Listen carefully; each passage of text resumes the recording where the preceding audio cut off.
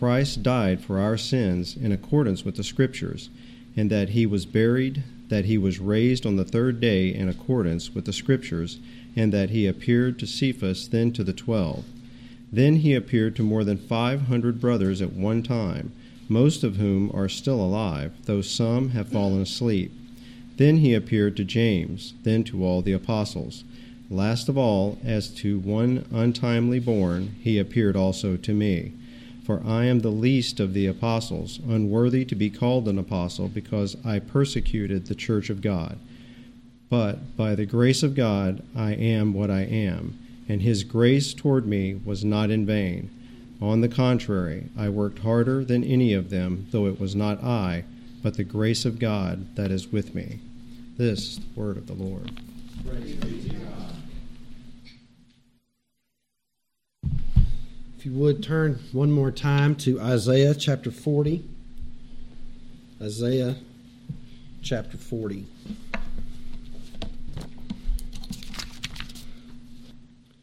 I want to read to you verses 27 through 31. Isaiah 40, 27 through 31.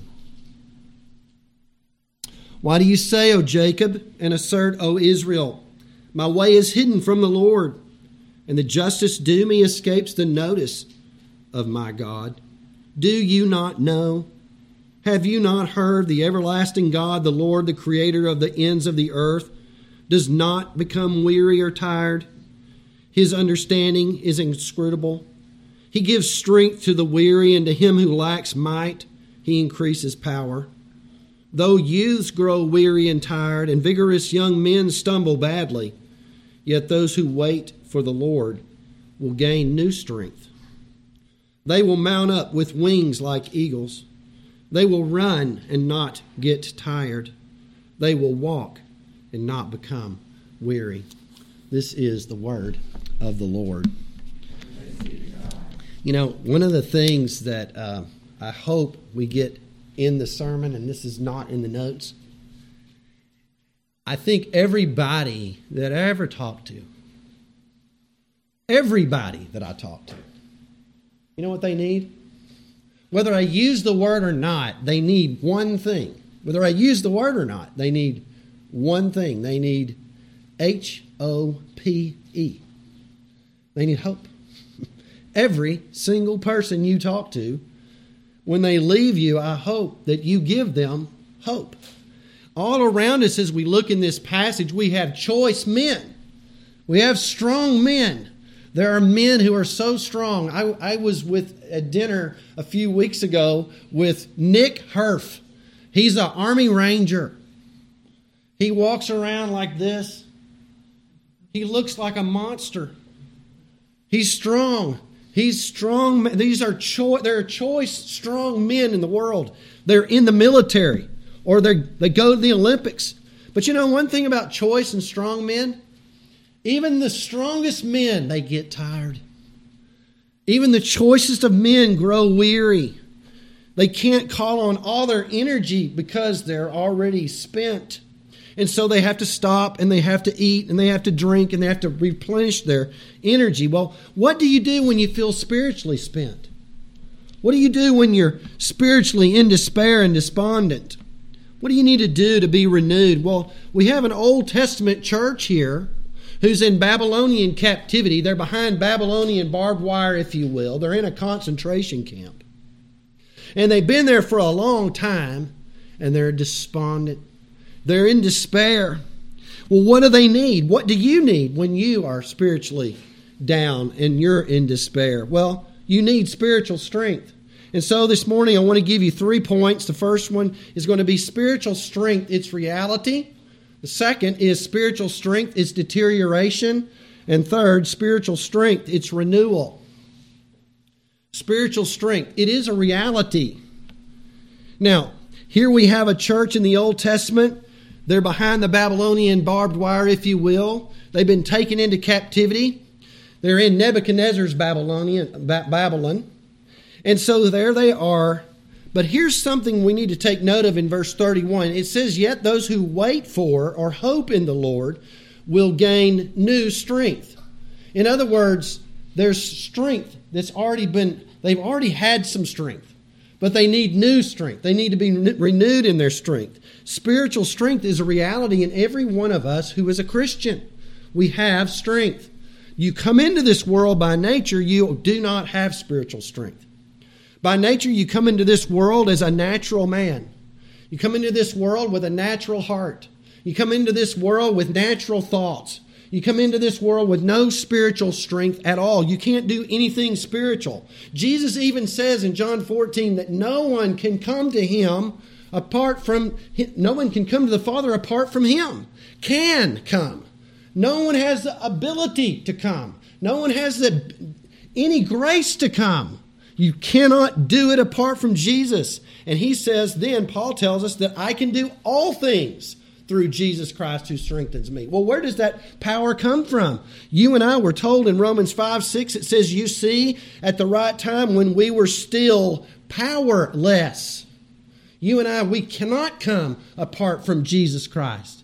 We can't do anything, but we can do all things through Jesus Christ who strengthens us. And so the Word comes to us. The Word of Jesus Christ, the gospel, comes to us. And the Spirit of power takes the Word and it works it into our hearts so that we're convicted of our sin and we see our need of a Savior named Jesus Christ and we place our trust in Him and our sins are forgiven. And 2 Peter 1:3 says this, that God's divine power being given to us, then we are able to live a life of godliness. The Apostle Paul says that when this power works in us, Ephesians chapter 1, I don't think you think about it. We don't think about it enough, do we? Think about somebody who's dead. The Bible says Jesus was dead.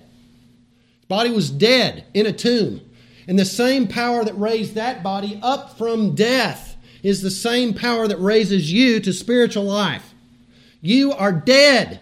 You don't want to know God. You don't think about God. You don't seek after God. And then all of a sudden you're raised up by this gospel that raises you up with power so that you can do the things that God wants you to do.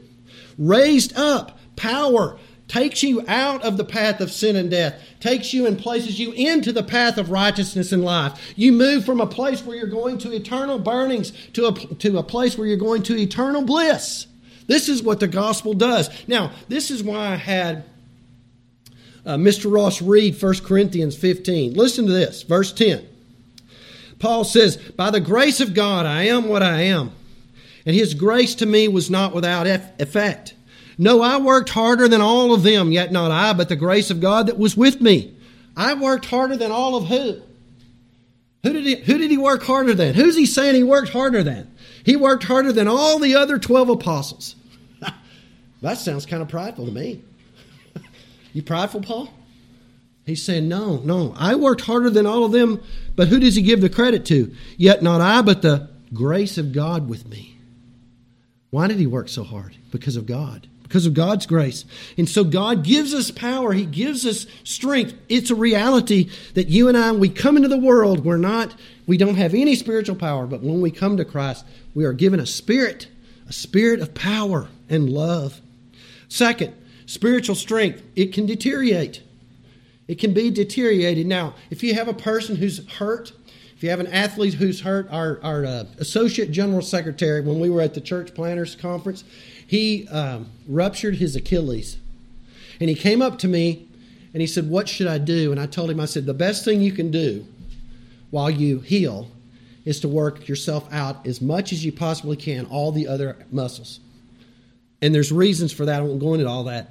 But when you're injured, there's a thing called atrophy. Muscles get smaller. Now, that can happen in your brain too. We got people who need to get back at playing their organ really hard because they might have a little atrophy, And sometimes we don't read as much, and then we have to get our brain back up to exercising it. And so when we are injured, we get smaller. Our muscles get smaller. And when our spiritual strength also can deteriorate.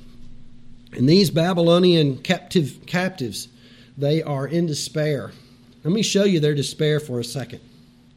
Look at verse 27. And this is God speaking through the prophet. Why do you say, O Jacob, and assert, O Israel? And this is what they're saying. My way is hidden from the Lord, and the justice due me escapes the notice of my God. That's despondency. Hey, listen, when I need you the most, you're not around. Where are you, Lord? Have you ever said that?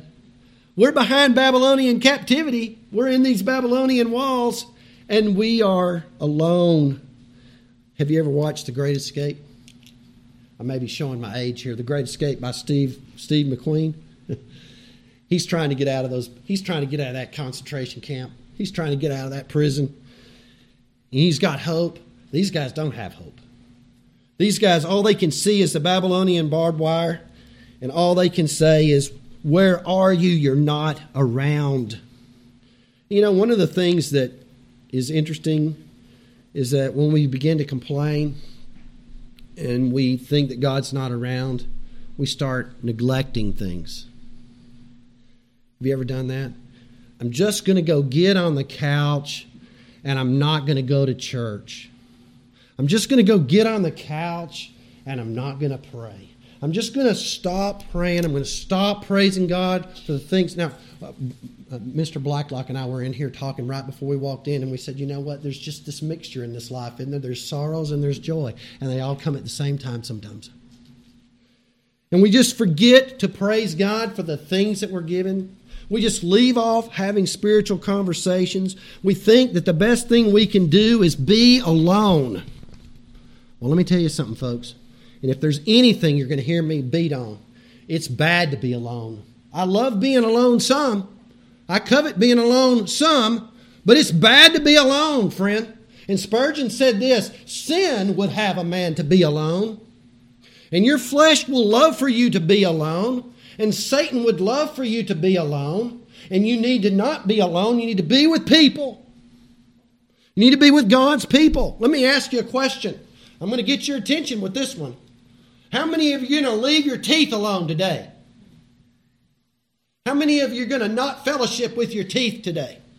How many of you are going to go home after you eat this food and decide, I'm just going to not going to use the toothpaste, not going to use my toothbrush, and I'm not going to visit my teeth after I eat? How many of you are going to do that? Not one of you. I mean, even our little kids know to go get their toothpaste out and get their toothbrush and brush their teeth, have a little fellowship with their teeth. You and I, we need fellowship with God, and we need fellowship with each other. And this God says that, you know what we need? We need a God who goes the second mile. And this God, He comes, and you know what He says? He says, He starts asking him questions. Have you not heard? Have you not seen? He starts saying, oh, Israel. He starts talking to them. We need a God who talks to us.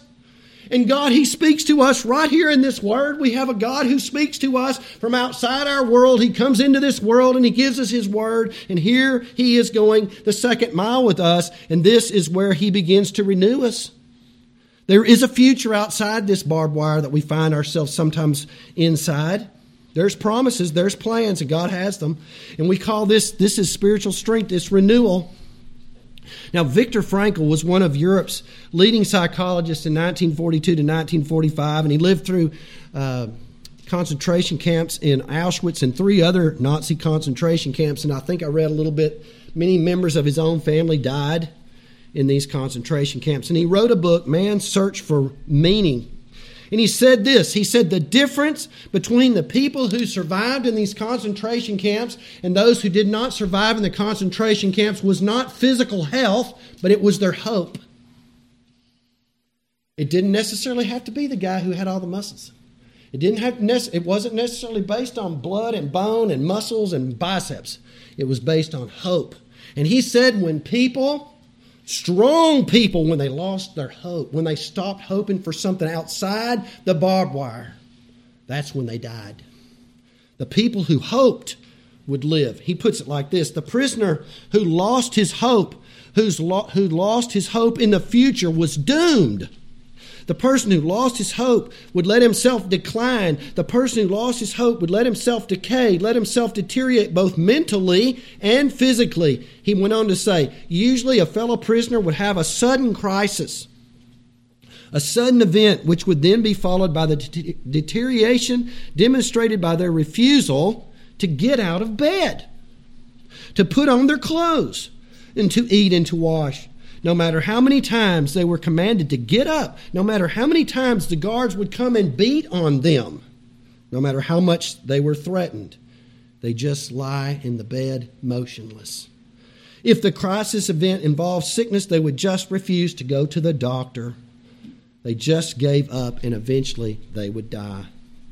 You and I need something that's hope, that gives us hope.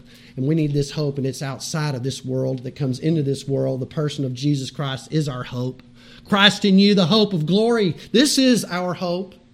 We have many things to be thankful for. We have babies. We have a baby right over here. We have a place to worship. We have many things to be thankful for. We like food. I like chocolate fraps. Y'all know what a frap is? You know, one of these big sugar drinks full of caffeine. I like those. I got family. I got redheaded wife. I got stuff. I got comfortable. We have comfortable living. But you know what? All that can be taken away. Is stuff all that we have? We have to have somebody bigger than stuff. The matter is, all these things can be taken away. Let me read to you what John Owen writes.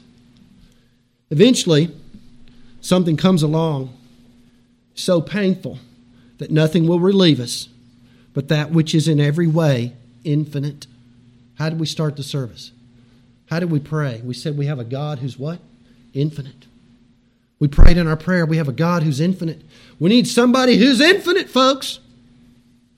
Owen's telling us that there's something coming our way that will be so overwhelming to us, it will crush us such that we stay in the bed and not want to get up. And our only hope can be in a person who's infinite. And so we have to, in verse 31, we have to hope in the Lord. We have to wait upon the Lord who will renew our strength. And our Lord renews our strength as we hope in Him. And He holds us dear. Spiritual strength is renewed by hope in the Lord who holds you dear. Listen to what He says to His people. Why do you say, O Jacob, and assert, O Israel? What's He saying? He's calling His people by their name.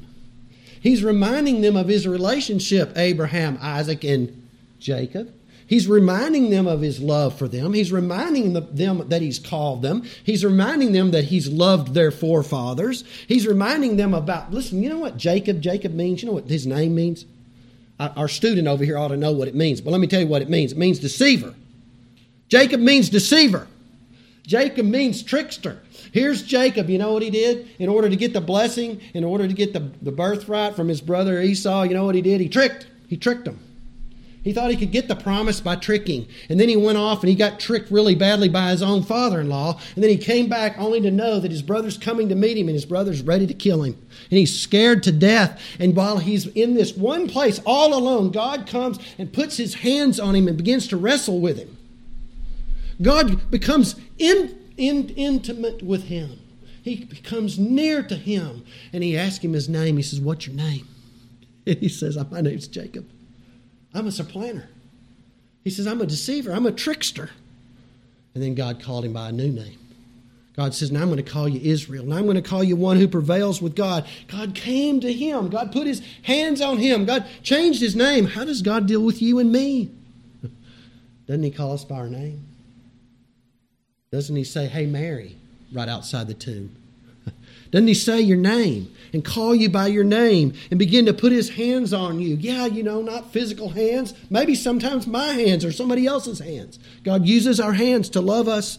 God calls us by our name and He shows us that He draws us near and He begins to talk to us. Talks to us in His Word. He asks us questions. I remind you so many months back we said that Jesus looked at Simon Peter and said, "Simon, you're the son of who? Son of nobody knows who John is. But I'm going to call you son of Simon Peter, rock." He changes us. He makes us different by His grace. This is what you were. This is what you are. You were a sinner. Now you're a saint. You were not washed. Now you are washed. You were not justified. Now you are justified. This is what He does. He draws us near. Well, second, spiritual strength is renewed by hope in the Lord who's great. And He shows us that He's great in 4 ways. Look at verse 28. It says, "Do you not know? Have you not heard the everlasting God, the Lord? He's everlasting. Number one, He's great. He's everlasting. There's no beginning to God. There's no end to God. He's not bounded by any barbed wire, not bounded by any concentration camp's fence.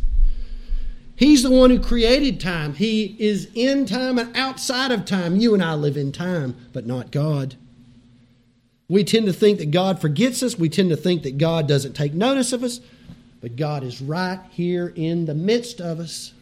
If you want to go, you know that verse in Matthew 28, 19 and 20, it says, "Lo, I'm with you always, even to the end of the world." You want to go see a good explanation of that? Just go read Revelation chapter 1. Because you got this beautiful picture of Jesus. He's holding the stars in His hands. He's holding the ministers in His hands. He's standing among the lampstands, among the churches. He's with His people. He's guarding His ministers. He's guarding His people. He's in the midst of the people. What a beautiful picture of God being with us. He's a great God. He's an everlasting God. He's also great, we see, in His being a creator. The creator of the ends of the earth. How did God create it all? By the what? By the word of His power. He spoke and there was light. He spoke and there was life. He spoke and there were realms. He spoke and there were rulers placed in those realms. He spoke and there was a man. Jesus comes. God spoke Him into existence. Jesus comes and He says, by the word of His power, He forgives a young man of his sins. My son, your sins are forgiven. By the word of His power, He raises men up off their pallets. By the word of His power, He takes men and women who are dead in their trespasses and sins, and He makes them alive in Jesus Christ, and He seats them in heavenly places. By the what? By the word of His power. He takes us and He shows us there's something outside this barbed wire. He shows us there's something to hope in because He's a powerful creator. Also, He's a God who's beyond our understanding. You know, if you can, do you ever think about the fact that if you could understand God, you would be God? You can understand Him, you'd be God. You'd be there.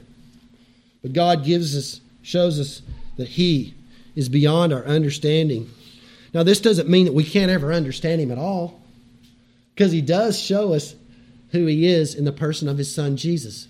He explains Himself, John tells us in chapter 1 of John, through Jesus Christ. We understand Him through creation. We understand Him in our own consciences that we are created by God, and we understand and we can be saved through the Word. But we can't find Him completely out, can we? This is what baffles us because we want a God who's in our own image. We want a God that we can figure out. We want a God that we can ask all our questions and He's going to explain all the things we want to know about it. We want to know an answer for this. We want an answer for that. But God doesn't want us to live based on explanations. God wants us to live by faith. God's providence and God's ways are past finding out. And sometimes maybe these things are bewildering to us, but they're not bewildering to God. God knows every crisis. He knows how long He's going to have you in it. He knows when He's going to pull you out of it. He knows when He's going to give you the joy. And you know, one of the things that's very important for us to remember, everything that we're going through is according to His wisdom. It's according to His wisdom. So you and I, we are not to live our life based on explanations, although some of those are good. He tells us some things we can know, but some things belong only to Him, and He wants us to trust in Him. Well, fourth, God is powerful. It says there in verse 28, the everlasting God, the Lord, the creator of the ends of the earth, He does not become weary or tired. He's undiminished in His power. Now, I know this is probably silly illustration. But you know, my cousin, who died not too long ago, he used to drive a tanker truck full of gas. I used to think about what he did. And he would drive that tanker out to the gas station and he'd take those hoses and he'd put the pipe on this end and put the pipe on that end, and then he'd open up the valve, let the gas go out of this tank into that tank in the ground so you and I can pump our gas. And I'm thinking, okay, this tank down here is being filled up, this tank's being emptied, and I'm thinking about God. God says he's undiminished power. So when all this fuel's going into the ground at the end, it's sort of empty, right? But if it's God, it's never empty. Can you understand that? I don't understand that. I don't understand how he can give me power and never be diminished of any power except that he says he's infinite. His tanker's always full. He's never diminished. He fills the ground tank up and he's still full. That's the God we have. We have a God who's a creator by the word of his power. We have a God who's everlasting. He's always with us in every one of our moments. He's holding us dear. He calls us by name. He speaks to us. He asks us questions in his word. He gets us to thinking. Well, finally, this God, he can impart strength to us. And we see that in verse 29. He gives strength to the weary. And to him who lacks might, he increases strength. Those who wait on the Lord will gain new strength. Strength to soar like an eagle, or strength. Have y'all ever read that in there about Elijah? And he outran King Ahab. King Ahab was in a chariot with horses being pulled 17 miles to Jezreel, and Elijah outran them. How did he do that? How did he do that? By the power, by the strength of the Lord imparted to him. We have a man named Enoch who walked with God for 300 years, and then he was not. How did he walk with God? He never stopped walking. He always kept walking. Waiting on the Lord, it means to be hopeful, looking beyond the barbed wire, looking and seeing Jesus Christ who's with his church. He's with us. Oh, you say, I can't see him, I can't see him. Oh, but I can see him by faith. Can't you see him by faith? I want you to think about the three Hebrew children. Can you think about them? Shadrach, Meshach, and Abednego, there they are. They're between two fiery furnaces, one fiery face and one fiery real furnace. And here's this guy. The Bible tells us that Nebuchadnezzar's face was distorted. His face was messed up, distorted. And then on the other side of him, guys, there's this fire. And he says, if you don't bow down to this idol, then I'm going to throw you into my burning fiery furnace. What do you want? And they said, we will be rescued by God, but we will not bow down to your God. And did you ever think that they ever thought, well, God will start walking around with us in the furnace? Do you think they were going, well, we're going to be thrown in and Jesus is going to come and walk in the furnace with me?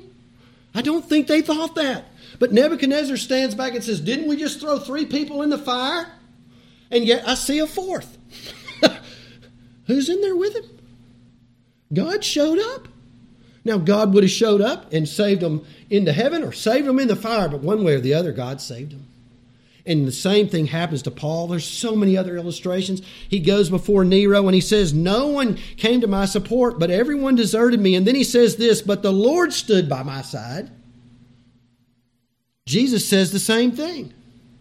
Jesus said, you, disciples of mine, will leave me alone. You'll go to your homes. Yet I'm not alone, for my Father is with me. Friend, there's somebody outside this fence. There's somebody outside the walls. There's somebody to put your hope and trust in. He's right here with us. Maybe he'll walk around in the fire. Maybe he'll walk into your lion's den and put his hands on their mouths and close their mouths. But he's here. He's with us. You may feel alone. You may feel in despair. But this God, he is a God of hope. Well, this morning we have the opportunity not only to hear about a word of hope, but we have a supper of hope right in front of us.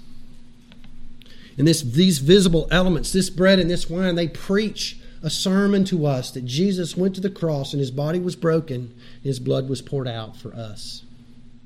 And so you and I, we have an opportunity to eat and drink with Jesus himself. It's Jesus who instituted this supper. It's Jesus who serves this supper. He's going to hand you these elements through a puny man's hands. But you got to see past me. And you have to see the one who's giving the bread to you. And so every one of you have put your faith and trust in Jesus Christ, and you know his greatness, and you know his nearness, and you know that he's imparted his strength to you. You're invited to this table. This morning, if you don't know what we're doing, I'm going to ask that you let the trays pass in front of you and say, Pastor Mark, would you come and help me to understand how to get ready to take the Lord's Supper in the future? If you don't know what we're doing, I'm going to ask you to do that. But let me say something to you. I've been reading some sermons recently and about the Lord's Supper. Is really helpful to think about some of this. And the table is for ordinary sinners. The table is for those who put their faith and trust in Jesus. It's for those who struggle with their sin and need God's grace. It's not for people who are defiant of Jesus' lordship. It's for people who need God's grace. And so I read this sermon, and one of the ministers was recounting how he saw an older woman sitting on the front row and how the bread passed in front of her and she let it go by. And then he saw that the wine goes in front of her and she let it go by. This is an older woman. She's up there weeping and crying. So he got a piece of bread and he got a cup of wine and he went to her and he said, "Woman, this is for sinners.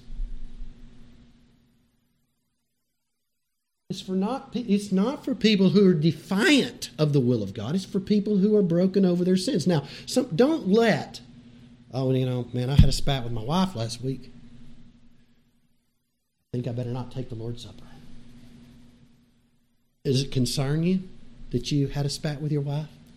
Are you sorry about having a spat with your wife? Are you sorry? It's for humble people. It's for people who need grace, folks. It's for sinners. It's not for those who are openly defiant. I'm going to challenge you. If you say to me, "I'm not going to take it today," I'm going to challenge you with this. Jesus says, "This is my body. It's for you. This is my blood. It's for you. Do it. Do this." You need it. You need this grace. Unless you're just openly defiant of the lordship of Christ, you need to eat and drink with Jesus. Let's pray. Our Father, we thank you for the opportunity to eat and drink with you through your Son, Jesus. We ask that your Holy Spirit would be at work in our hearts. Father, we sorrow over our sins. We put all our faith and trust in Jesus Christ. We find all our worthiness based on his righteousness and not ourselves. And Lord, we as your people, we come humble before you, repenting, believing, seeking to obey you and love you. And Lord, we would obey you even now as you tell us to eat and drink, because it's for our good. Lord, we pray that you'll set these elements apart from their common and sacred use, that you would, Lord, be glorified as we go through this meal with you. In Jesus' name, amen.